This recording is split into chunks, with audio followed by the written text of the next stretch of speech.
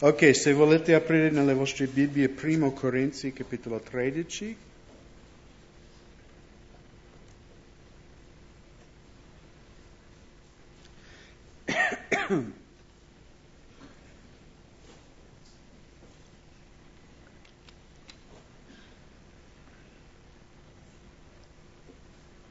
E vogliamo leggere tutto questo capitolo, sono solo 13 versetti, e poi pregheremo insieme. Quando anche parlassi le lingue dei uomini e degli angeli, ma non avessi amore, diventerei un bronzo risuonante o un squillante cembalo. E se anche avessi il dono di profezia, intendessi tutti i misteri e tutta la scienza, e avessi tutta la fede da trasportare i monti, ma non avessi amore, non sarei nulla. E se spendessi tutte le mie facoltà per nutrire i poveri, o dessi il mio corpo per essere arso, ma non avessi amore, tutto questo niente mi gioverebbe. L'amore è paziente e benigno, l'amore non invidia, l'amore non si mette in mostra, non si gonfia, non si comporta in modo indecoroso, non cerca le cose proprie, non si irrita, non tiene conto del male, non si rallegra dell'ingiustizia, ma gioisce con la verità. Tollera ogni cosa, crede ogni cosa, spera ogni cosa, sopporta ogni cosa. L'amore non viene mai meno, ma le profezie saranno abolite, le lingue cesseranno e la conoscenza sarà abolita. Perché conosciamo in parte e profetizziamo in parte, ma quando sarà venuta la perfezione, allora quel che è solo parziale sarà abolito. Quando ero bambino parlavo come un bambino, avevo il seno di un bambino, ragionavo come un bambino, ma quando sono diventato uomo ho smesso le cose da bambino. Ora infatti vediamo come per mezzo di un specchio, in modo oscuro, ma allora vedremo faccia a faccia. Ora conosco in parte, ma allora conoscerò appieno, come anche sono stato conosciuto appieno. Ora dunque, queste tre cose rimangono: fede, speranza e l'amore, ma la più grande di esse è l'amore. Vogliamo pregare. Signore, grazie per la tua parola che ci pone davanti questa mattina una grande sfida, Signore, di capire cos'è l'amore secondo te, cos'è il vero amore, Signore. E chiaramente questo amore è stato mostrato su quella croce di Calvario, Signore, quando hai dato la tua vita per tutti noi. Signore, farci comprendere, almeno in piccola parte, quanto è grande il tuo amore. Nel nome di Gesù. Amen. Ok, qui è capitolo 13, chiaramente il capitolo dell'amore, un capitolo famosissimo, anche i non credenti, tanti non credenti conoscono questo capitolo della Bibbia. È interessante perché Paolo, ispirato dallo Spirito Santo, quando ha scritto questa lettera ai Corinzi, ha messo come un panino, no? 1 Corinzi 12 parla dei doni dello Spirito Santo e 1 Corinzi 14 parla dell'uso dei doni nell'assemblea dei credenti. E in mezzo a questi due capitoli che parlano delle carisme, delle cose soprannaturali di Dio, c'è questo capitolo dell'amore. Infatti lui è interessante perché lui conclude il capitolo 12, in versetto 31, ha parlato tanto dei doni, miracoli, guarigione e tutti questi carismi. Però in versetto 31 lui dice: cercate ardentemente i doni maggiori ed io vi mostrerò una via ancora più eccellente. Quindi è bello queste cose soprannaturali, queste meraviglie che Dio fa, ma lui dice: io vi mostrerò una cosa ancora più alto, ancora più eccellente, ed è l'amore di Dio, l'amore agape. Qui in capitolo 13 la parola amore è questa parola greco agape. Nella lingua greca, al contrario dell'italiano o inglese, hanno 4 parole. diciamo per 4 tipi di amore. Il primo, magari avete sentito, Eros, no? Parla dell'attrazione fisica, l'amore fisica fra un uomo e una donna. Il secondo, magari non conoscete, Storge, parla dell'affetto che i genitori hanno per i bambini o che i bambini hanno verso i loro genitori. Il terzo, Fileo, e questo parla di un amore fraterna, un'amicizia, un legame molto stretto, però è un amore reciproco, no? Se tu ami me, io amo te. E poi la quarta parola, agape. E l'agape è la parola che viene usata per descrivere l'amore di Dio. Agape è un amore che ama anche se non riceve amore. Agape è un amore che ama anche quando non è amata. Ed è la parola che Paolo e anche altri apostoli usano per descrivere l'amore di Dio. E anche la parola che Giovanni, nella sua prima lettera, in capitolo 4, versetto 7 e 8, lui dice: carissimi, amiamoci gli uni gli altri, poiché l'amore è da Dio. E chiunque ama è nato da Dio e conosce Dio. Chi non ama non ha conosciuto Dio, perché Dio è amore. E in greco questo viene pronunciato Theos agape estin. Dio è agape. Dio non è eros, non è storge, non è fileo. Dio è agape. Girate un attimo nel Vangelo di Giovanni, in capitolo 21.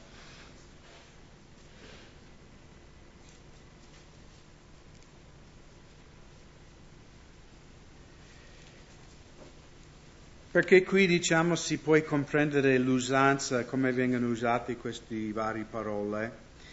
Qui è Gesù dopo la resurrezione che lui ha questo incontro con Pietro e altri apostoli sul Mar di Galilea. E in versetto 15, dopo che ebbero mangiato, Gesù disse a Simon Pietro: Simone di Giona, mi ami tu più di costoro? Allora qui Gesù usa la parola agape per mi ami. Mi agape più di costoro? Gli rispose: certamente tu lo sai che io ti amo, io ti fileo. Pietro non risponde, dice io ti amo con l'agape, io ti amo fileo. C'è un grande affetto per te. Gli chiese di nuovo una seconda volta: Simone di Giona, mi ami tu? Mi agape, Simone? Gli rispose: certo, Signore, tu lo sai che io ti fileo. Ho un grande affetto per te. Gesù gli disse: abbia cura delle mie pecore. Gli chiese per la terza volta: Simone di Giona, mi ami tu? E qui Gesù cambia e usa la parola fileo. Mi ami in modo fileo? Pietro si rattristò che per la terza volta gli avesse chiesto: tu mi ami? E rispose: Signore, tu sai ogni cosa, sai che io ti fileo. E Gesù disse: pasci le mie pecore. Quindi il discorso è un po' come questo. Gesù dice: Pietro, tu ami, cioè senza riserve, senza condizione mi ami? E lui dice: in pratica Pietro dice: io non ci arrivo a quello. Io ti fileo, io ho un grande affetto per te, ti voglio bene, ma dire che io ti amo completamente, totalmente, con tutto me stesso. E quindi la terza volta, quando Gesù dice solo fileo, cioè mi vuoi bene, hai un affetto per me, perché l'amore di Dio, torniamo in 1 Corinzi 13,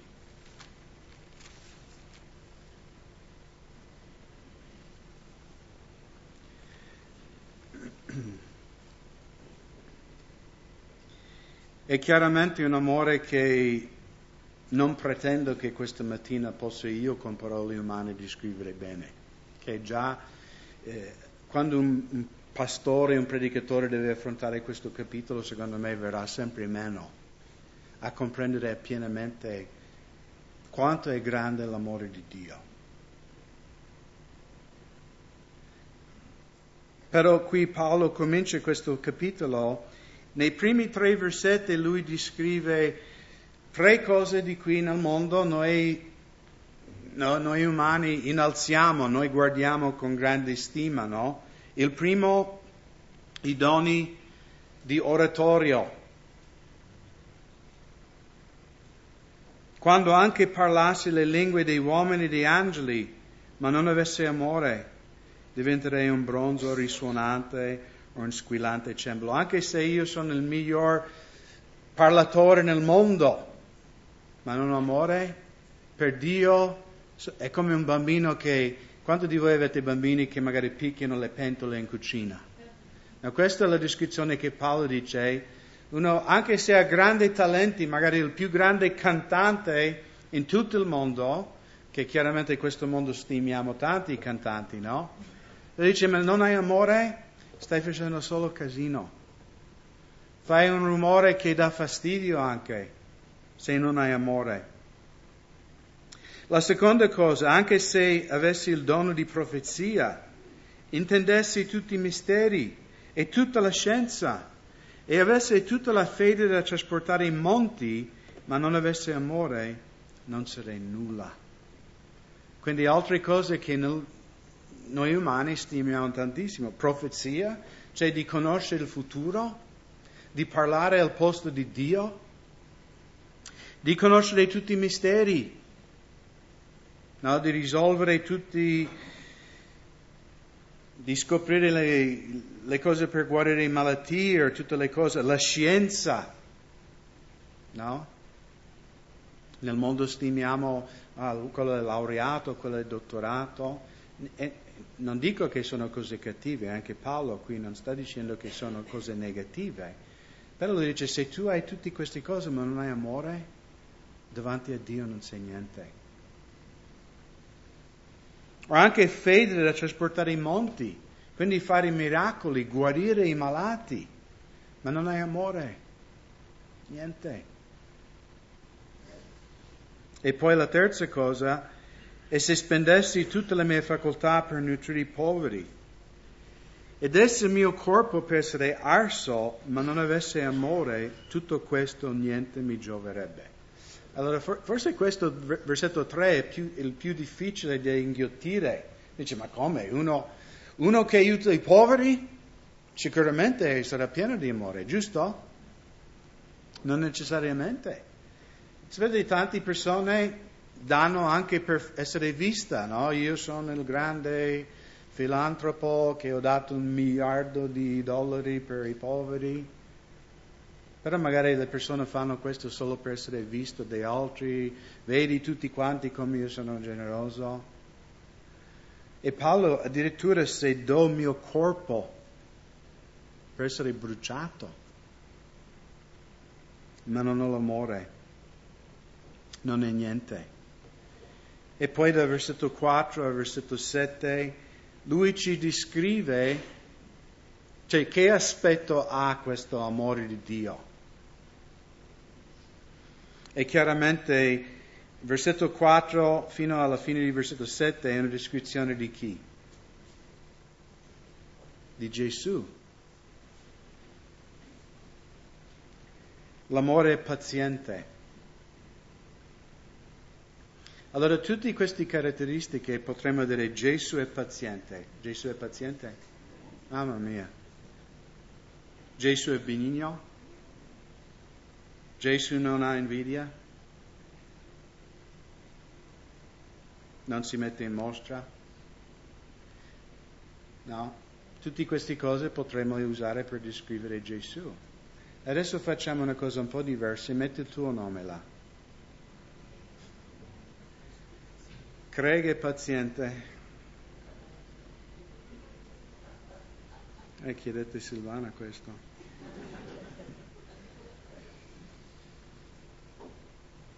è benigno.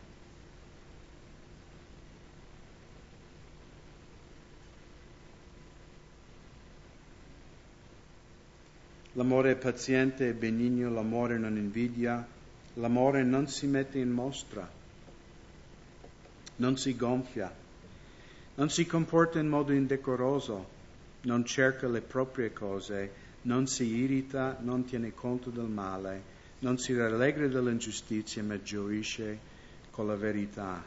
Tollera ogni cosa, crede ogni cosa, spera ogni cosa, sopporta ogni cosa. Allora io non posso parlare per voi individualmente perché non sono vostro giudice e non è mio compito di giudicarvi. Però se metto il mio nome qua, io penso che vengo meno in ogni categoria. Io non sono paziente, di natura non sono benigno, io invidio le persone, per natura, giusto? Per la mia natura umana, se io vedo un altro che ha delle cose, io sono geloso o invidia. L'amore non si mette in mostra, noi umani vogliamo solo metterci in mostra, giusto? E voi italiani avete anche un modo di dirlo, no? Che è famoso in tutto il mondo. Cosa si dice? In Italia bisogna fare? Bella figura, giusto? No, non lo diciamo. No, noi diciamo che voi lo dite. Però, anche se non lo diciamo in America, non abbiamo una frase per dire bisogna fare bella figura. Però noi vogliamo fare bella figura. Questo è sicuro, perché è una cosa umana. Vogliamo sempre sembrare agli altri, no? Più grande di quello che noi siamo. Non si gonfia. No, io ho fatto questo, io ho fatto quello. Non si comporta in modo indecoroso, non cerca le cose proprie. Ma la nostra natura umana è di cercare sempre, no? Tirare l'acqua al nostro mulino. E vedete come questo va controcorrente alla natura umana. Perché è l'amore di Dio. Gesù non ha cercato le proprie cose venendo qui sulla terra. Lui è venuto qui per cercare il nostro bene, non il proprio bene. Non si irrita, non tiene conto del male. Noi siamo bravi, no? Tenere un elenco, tutte le persone che ci hanno fatto.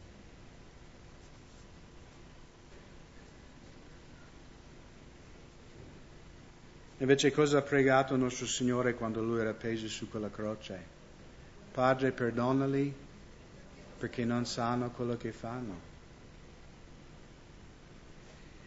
E Lui poteva tenere conto, perché Lui era giusto e perfetto. Non ha fatto mai male a nessuno, ha fatto solo il bene. Ha solo amato, guarito, sanato, curato. E come è stato ripagato per questo? È stato ucciso. Non si rallegra nell'ingiustizia.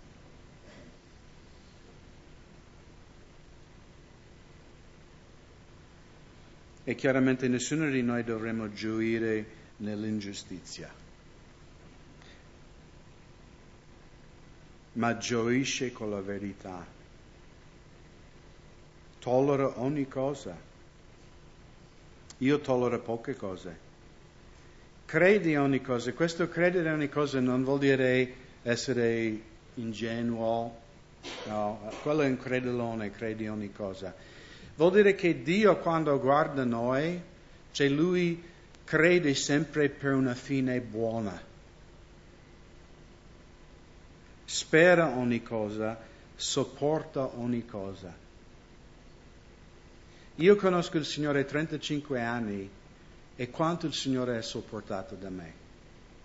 Ma quanto? Eppure fino adesso, 35 anni di rogne l'ho dato e fino adesso non mi ha abbandonato ancora. L'amore non viene mai meno, ma le profezie saranno abolite, le lingue cesseranno, la conoscenza sarà abolita. L'amore è l'unica cosa eterna, è l'unica cosa che è potente, è l'unica cosa che non verrà mai meno. Oggi ci sono i doni dello Spirito Santo che Dio dà alla sua Chiesa, ma Paolo dice che un giorno i doni non ci saranno più. Quando noi saremo in cielo non ci sarà bisogno di questi doni soprannaturali. Perché? Perché noi vedremo Dio faccia a faccia. Non avremo bisogno di una profezia o un messaggio in lingue o un'altra. Parleremo direttamente con nostro Padre. La conoscenza. Tutte le cose che noi umani ammiriamo, Paolo dice un giorno passerà, ma l'amore non passerà. L'amore è la cosa che durerà per sempre, perché conosciamo in parte e profetizziamo in parte, ma quando sarà venuta la perfezione, allora quello che è solo parziale sarà abolito. Quando era bambino parlava come un bambino, aveva il seno di un bambino, ragionavo come un bambino. Ma quando sono diventato uomo ho smesso le cose del bambino. E tante volte anche nella Chiesa noi mettiamo tanto enfasi sui doni dello Spirito Santo, sulle cose soprannaturali. E Paolo dice, se voi non avete compreso l'eccellenza dell'amore, che l'amore è una cosa eterna, che l'amore è una cosa molto al di sopra di tutte queste cose, siete ancora bambini. Siete come fanciulli davanti al Signore. Ora infatti vediamo come per mezzo di uno specchio, in modo oscuro, ma allora vedremo faccia a faccia. Ora conosco in parte, ma allora conoscerò appieno, come anche sono stato conosciuto appieno. E di nuovo, quando noi saremo con il Signore, tutto sarà chiaro. Or dunque queste tre cose rimangono: fede, speranza e l'amore, ma la più grande di esse è l'amore. Allora perché più grande? Perché la fede, avremo bisogno di fede in paradiso? Cioè la fede cos'è? La fede è la fiducia basata su evidenza che si mette in azione. Ok? Quindi noi abbiamo evidenza e questa fede ci porta di fare qualcosa. Ma quando saremo in paradiso, quando vedremo il Signore faccia a faccia, avremo bisogno di fede? No, non avremo più bisogno di fede. La speranza. Abbiamo creduto in Gesù per fede e camminiamo per fede su questa terra e abbiamo la speranza, giusto, della vita eterna, che un giorno, come Gesù ha promesso, se io vado a preparare un luogo per voi, vuol dire che io tornerò a riportarvi con me. E quindi abbiamo la speranza che alla fine di questa vita Dio ci porterà in paradiso con sé. Ma quando saremo lì avremo più bisogno della speranza? No, perché la nostra speranza sarà realizzata. Ma l'amore? L'amore durerà per tutta l'eternità perché Dio è amore. Ed è, come abbiamo visto anche nei studi precedenti, è l'unico sigillo o marchio di un vero seguace di Gesù Cristo. Gesù ha detto, tutti gli uomini riconosceranno che voi siete i miei discepoli per l'amore che avete l'uno per l'altro. E di nuovo a volte nelle chiese mettiamo tanto enfasi sui miracoli, no, sulle potenze dello Spirito Santo. E Paolo dice, siete bambini. L'unica cosa che durerà per tutta l'eternità è l'amore di Dio. Voglio raccontarvi una storia che magari alcuni di voi che siete tanti tempo nella Chiesa avete sentito già, ma è una storia vera che è accaduta negli anni 30 negli Stati Uniti. Nell'estate del 1937 un uomo che si chiamava John Griffith, che lavorava come, anche qui in Italia una volta c'erano i casellante, giusto? Qualcuno ricorda i casellante che erano lì a abbassare lo sbarro, no? Si dice? Per il treno, la sbarra. E negli anni 30 questo John Griffith lavorava su un ponte che attraversava il fiume Mississippi.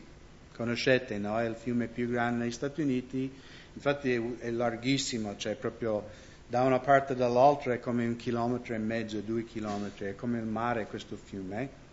E questo John Griffith lavorava su questo ponte che quando dovevano passare delle navi, questo ponte era con 2 torri e si alzava tutto questo ponte, no, il pezzo del ponte, perché il ponte era lunghissimo, ma solo un pezzo si alzava in modo che le navi potevano passare sotto questo ponte.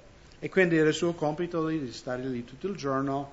Quando venivano le navi lui doveva alzare il ponte, quando venivano i treni chiaramente doveva abbassare il ponte in modo che i treni potevano passare. Allora questo John Griffith aveva un bambino che aveva 8 anni, un maschio, che si chiamava Greg. E è capitato che un giorno questo John Griffith ha portato suo figlio Greg al suo lavoro, perché il suo bambino amava venire con suo padre al lavoro, vedere le navi che passavano sotto, vedere i treni che passavano sul ponte. E quindi era la mattina e John aveva alzato il ponte perché passavano delle navi e poi lui sapeva che all'1 doveva passare il treno, ma c'era ancora tanto tempo, quindi lui e suo figlio sono andati su una piattaforma che guardava sul fiume e lì hanno mangiato il pranzo. E comunque più tempo è passato che lui pensava e non ha guardato l'orologio e sentivo il squillo del treno che stava arrivando. Quindi lui ha guardato l'orologio e ha detto, mamma mia, è l'una, fra 7 minuti arriverà questo treno. E lui diceva al suo bambino, tu rimani qui, non ti spostare per nessun motivo e io vado a abbassare il ponte. Quindi questo uomo è salito sopra nella torre per tirare la leva per abbassare il ponte. E proprio quando stava per abbassare il ponte, lui ha guardato per assicurare che non c'erano navi che dovevano passare e ha visto che suo figlio non l'ha ubbidito e suo figlio, camminando su una ringhiera, era caduto giù proprio dentro dove c'erano questi ingranaggi del ponte. E quindi questo uomo, John Griffith, è una storia vera. Lui doveva decidere in quel momento, perché se abbassava il ponte avrebbe ucciso suo figlio. Se lasciava il ponte su, suo figlio sarebbe salvato, ma più di 400 persone sarebbero uccisi perché il treno chiaramente avrebbe scantato nel fiume. E non c'era tempo per lui di scendere di nuovo dove c'era il bambino e tornare su. E sapete cosa ha fatto questo uomo? Lui ha abbassato il ponte e ha ucciso il proprio figlio. E poi tutta la gente che passavano su quel treno e questa è, diciamo, la testimonianza di questo uomo. Lui, mentre passavano e lui vedevano le finestre che leggevano i giornali, che giocavano carte, ignoto di tutto quello che era accaduto, no, pochi secondi prima. E secondo la testimonianza lui ha gridato: non sapete quello che io ho fatto per voi? Vi rendete conto di quello che io ho fatto per voi? Ed è una storia vera. Quelle persone sono passati senza neanche sapere il sacrificio che quell'uomo ha fatto. Ed è quello che Dio ha fatto per noi. E anche oggi ci sono tante persone che magari non pensano neanche. Ma è l'amore che Dio ha per ognuno di noi ed è il sacrificio che Dio ha dato per ognuno di noi. La Bibbia dichiara che se noi crederemo con tutto il nostro cuore e confesseremo Gesù Cristo come nostro Signore, noi saremo salvati. E quindi tocca a noi. Come risponderemo all'amore di Dio, all'agape di Dio? Rimarremo indifferenti? Giocando carte, leggendo il nostro giornale? Ah sì, Gesù è morto sulla croce. È buono una religione, vai a Pasqua, a Natale in chiesa. O abbiamo realizzato veramente cosa ha fatto Dio per noi? Perché Dio ci ha tanto amato che ha mandato suo unigenito figlio che chiunque crede in lui non perisca ma abbia la vita eterna. E Dio ci chiama, ognuno di noi, di rispondere a questo amore, di fare una decisione. Non possiamo dire un giorno forse non metterò la mia vita a posto con Dio. La Bibbia dichiara che oggi è il giorno della salvezza. Domani non ci è dato a nessuno di noi. Spero che tutti noi saremo vivi domani, non vi faccio un malaugurio, però tutti noi che abbiamo un po' di anni conosciamo persone che, no, un giorno erano lì, il giorno dopo. Io mi ricordo quando io e Silvana eravamo nel Ministero della Tenda, eravamo a Napoli, e c'era un gruppo di ragazzi con i motorini che ogni sera veniva alla riunione fuori dalla tenda a dare fastidio, un po' a prenderci in giro. E noi parlavamo con questi ragazzi del Signore, del suo amore. E un ragazzo in particolare, non io ma un altro nostro collega, ha passato tanto tempo a parlare con questo ragazzo di Dio. E esortavo questo ragazzo: no, apri il tuo cuore, ricevi Gesù nella tua vita. E questo ragazzo un po' non voleva ascoltare. Il giorno dopo questi ragazzi sono venuti in giro, sempre là. E dove è quell'altro ragazzo? Oggi lui è stato investito di una macchina ed è morto questa mattina. E per tutti noi ci siamo resi conto che no, noi abbiamo oggi. E non dovete pensare che voglio spaventarvi, però prima o poi quel giorno arriverà. Nessuno di noi vivrà in eternità su questa terra. E ne abbiamo visto anche con l'imprenditore Steve Jobs. Voi sapete chi è Steve Jobs, no? È il fondatore di Apple. Questo uomo aveva 700 miliardi di dollari in banca. Un po' di spiccioli aveva questo uomo.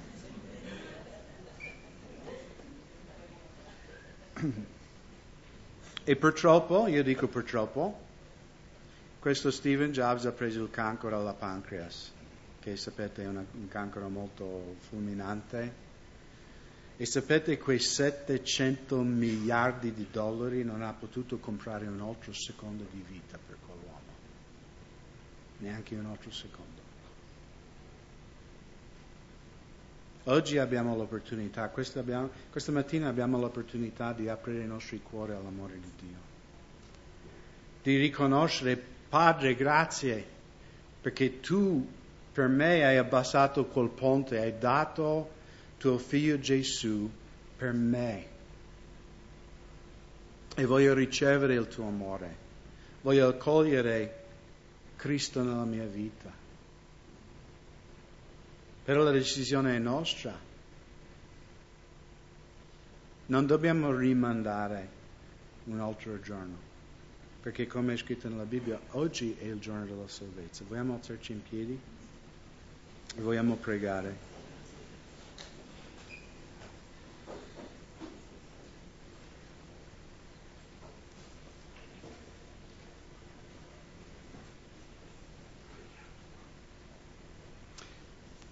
Padre, vogliamo ringraziarti questa mattina che tu hai mostrato il tuo amore per noi, dando il tuo proprio figlio per noi. E Padre, prego per ogni persona presente questa mattina, Signore, se ancora non hanno sperimentato il perdono dei loro peccati, Signore, se non hanno ancora sperimentato la tua grazia e il tuo amore, che loro possano scegliere di farlo questa mattina. Spirito Santo, noi ti chiediamo di toccare ogni persona qui presente questa mattina. Rivela Gesù al loro cuore. E Signore, noi che siamo credenti, che possiamo andare via questa mattina con questa sfida di vivere ogni giorno sempre più nel tuo amore. Perché, Signore, sappiamo che noi non possiamo adempiere questo capitolo 13 in noi stessi, con la forza della nostra volontà, ma è solo quando l'amore di Dio è sparso nei nostri cuori. E quindi, Signore, ci offriamo a Te questa mattina come sacrificio vivente, Signore. Spandi il tuo amore nei nostri cuori e fa che noi possiamo amare come Tu ami, Signore. Amare quelli che non ci amano, amare quelli che magari ci prendono in giro. E lo chiediamo nel nome di Gesù. Amen. Amen. Dio vi benedica. Buona domenica. Se qualcuno ha bisogno di preghiera, siamo sempre qui.